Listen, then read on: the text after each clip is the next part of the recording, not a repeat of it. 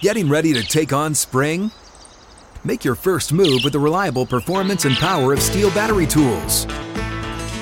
From hedge trimmers and mowers to string trimmers and more, right now you can save $50 on select battery tool sets. Real Steel.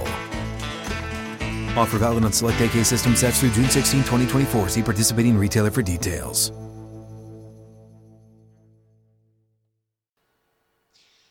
Welcome in, Outkick the show. Appreciate all of you hanging out with us. We got a bunch of stuff to run through, and then I got to bail early because I got to do Fox News, and then I also, it's football time in the state of Tennessee. My sixth grader has got a game that I got to help him get to. Hey, he's living right. He got out of school early so he could go to his football game today. He's not going to complain.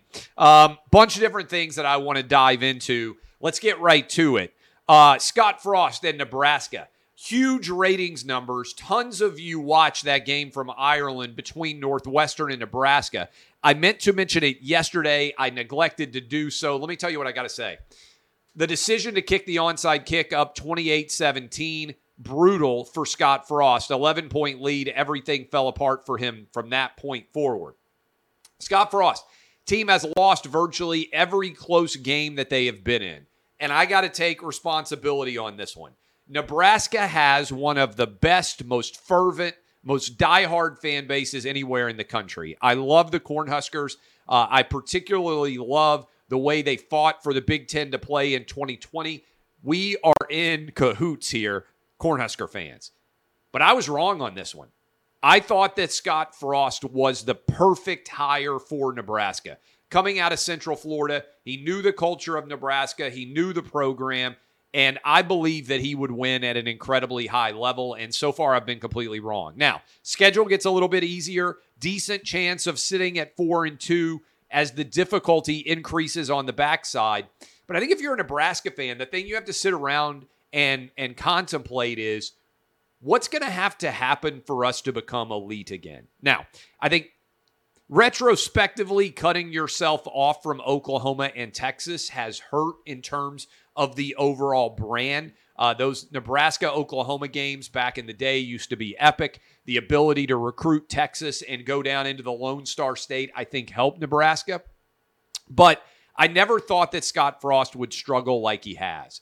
And for basically the top candidate of your heart's desire, and I think it's fair to say that's what Scott Frost is, to not be able to pan out is incredibly frustrating. I think college football is better when Nebraska is good. Certainly the Big Ten Western Division is way better, given how loaded the East is. The West is way better when Nebraska plays well. But I don't know what the solution is at this point. The overall caliber of play is not high enough. Physically, Nebraska has not been able to embrace a smash-mouth football. And every time in that crucible moment, it feels like Scott Frost ends up losing with this Nebraska Cornhusker team. We'll see if he can turn the story around. But up 28-17, I feel like that onside kick is going to linger and continue to be an issue for him going forward in terms of motivating his team. Herschel Walker.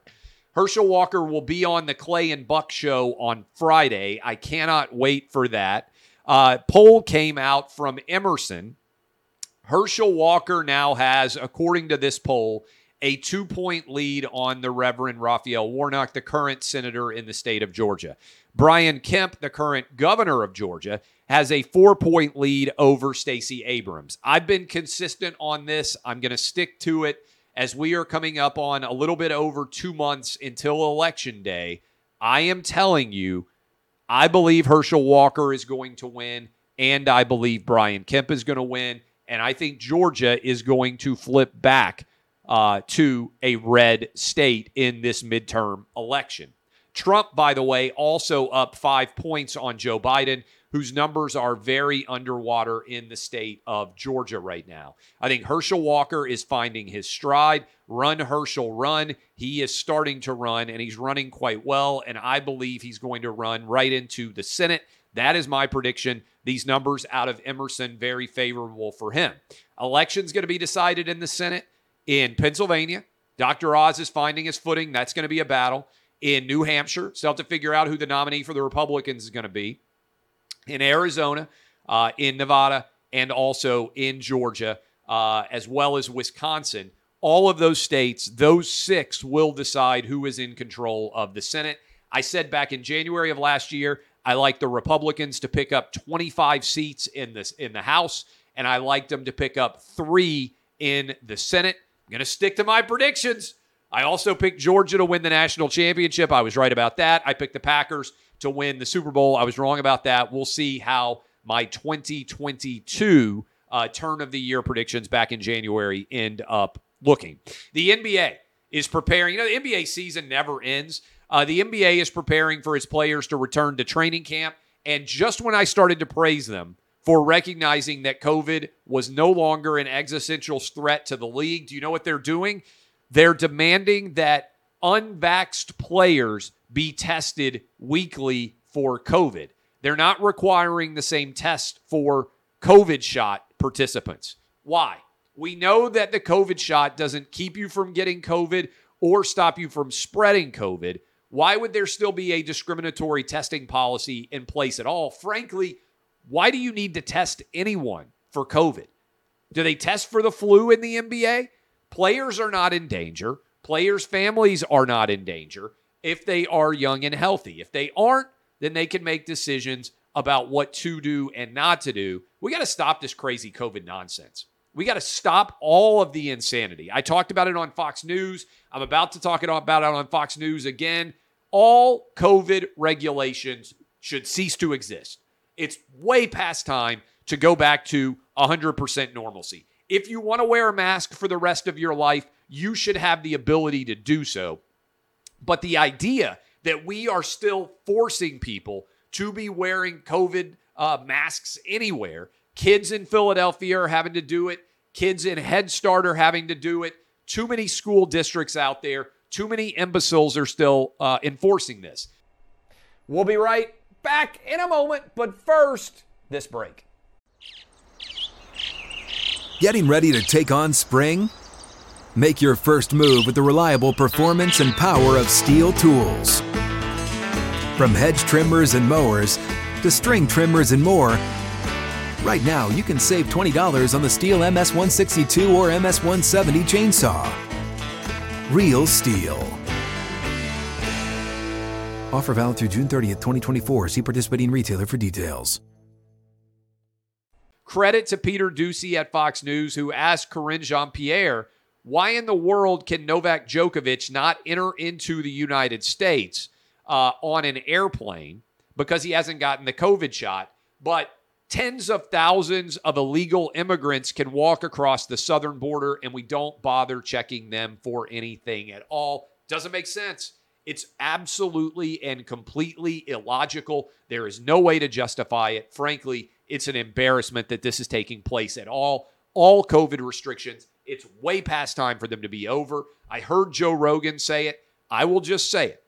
I don't care what your politics are, but if you want COVID to be over forever, then you have to vote Republicans. What Joe Rogan said in his interview with Aaron Rodgers, he's 100% right. Normalcy will return when there are electoral consequences to this insane, fear-porn, Corona bro behavior that continues to be embraced by the left wing in this country. Many of their people have had their brains break over this situation. It's well past time to end it. No restrictions should exist for COVID at all. Credit to Peter Doocy for getting Karine Jean-Pierre to look so daft when it came to even analyzing the difference between these two. And as I said yesterday, props to Novak Djokovic for refusing to get the COVID shot, to Kyrie Irving, and certainly to Aaron Rodgers as well. Among many other athletes, I'm giving those trio the greatest amount of attention for refusing to get the COVID shot because they've been the most discussed and the most criticized in their respective leagues. The Washington Post, a story today in the New York Times of all places, that the Washington Post business model is collapsing and they are losing money. Democracy dies in darkness was the headline at the top of the Washington Post. They are having difficulty adding subscribers. They have tapped out. And the answer for what's going on here is the Washington Post needs Donald Trump more than almost any business did. CNN needs him. The MSNBC needs him. He is the great evil that motivates their viewers to pay attention. And when Trump is not in office, that great evil isn't there, and people will not support overall the Washington Post. This is a major issue going forward for the Post. This is the problem in general. I'm writing about this in my new book with the concept of subscription-based news reporting, right? I'm not talking about like if you're a big fan of a football team and you want to pay $10 a month to know about their recruiting classes, which certainly is wildly popular on the internet. I'm talking about news reporting that is subscription-based. What ends up happening is the news agenda is hijacked by whatever desires your subscribers have. And so you stop treating this as a legitimate news source and become instead effectively a spokesperson for the larger Democratic establishment. That's what the Washington Post did. Without Trump, the great Satan there to motivate subscription model sign-ons, there isn't a business there anymore. And the Washington Post is losing money substantially, according to a report in the New York Times. Now, to be fair, it certainly doesn't hurt the New York Times to be reporting on the Washington Post in a negative way. I actually like the idea of the Post and the Times starting to swing at each other, which is a sign of desperation because they don't have enough Trump coverage to keep their audience fired up. News, it is almost cut day, I think, basically, in the NFL as we sprint towards the start of the season.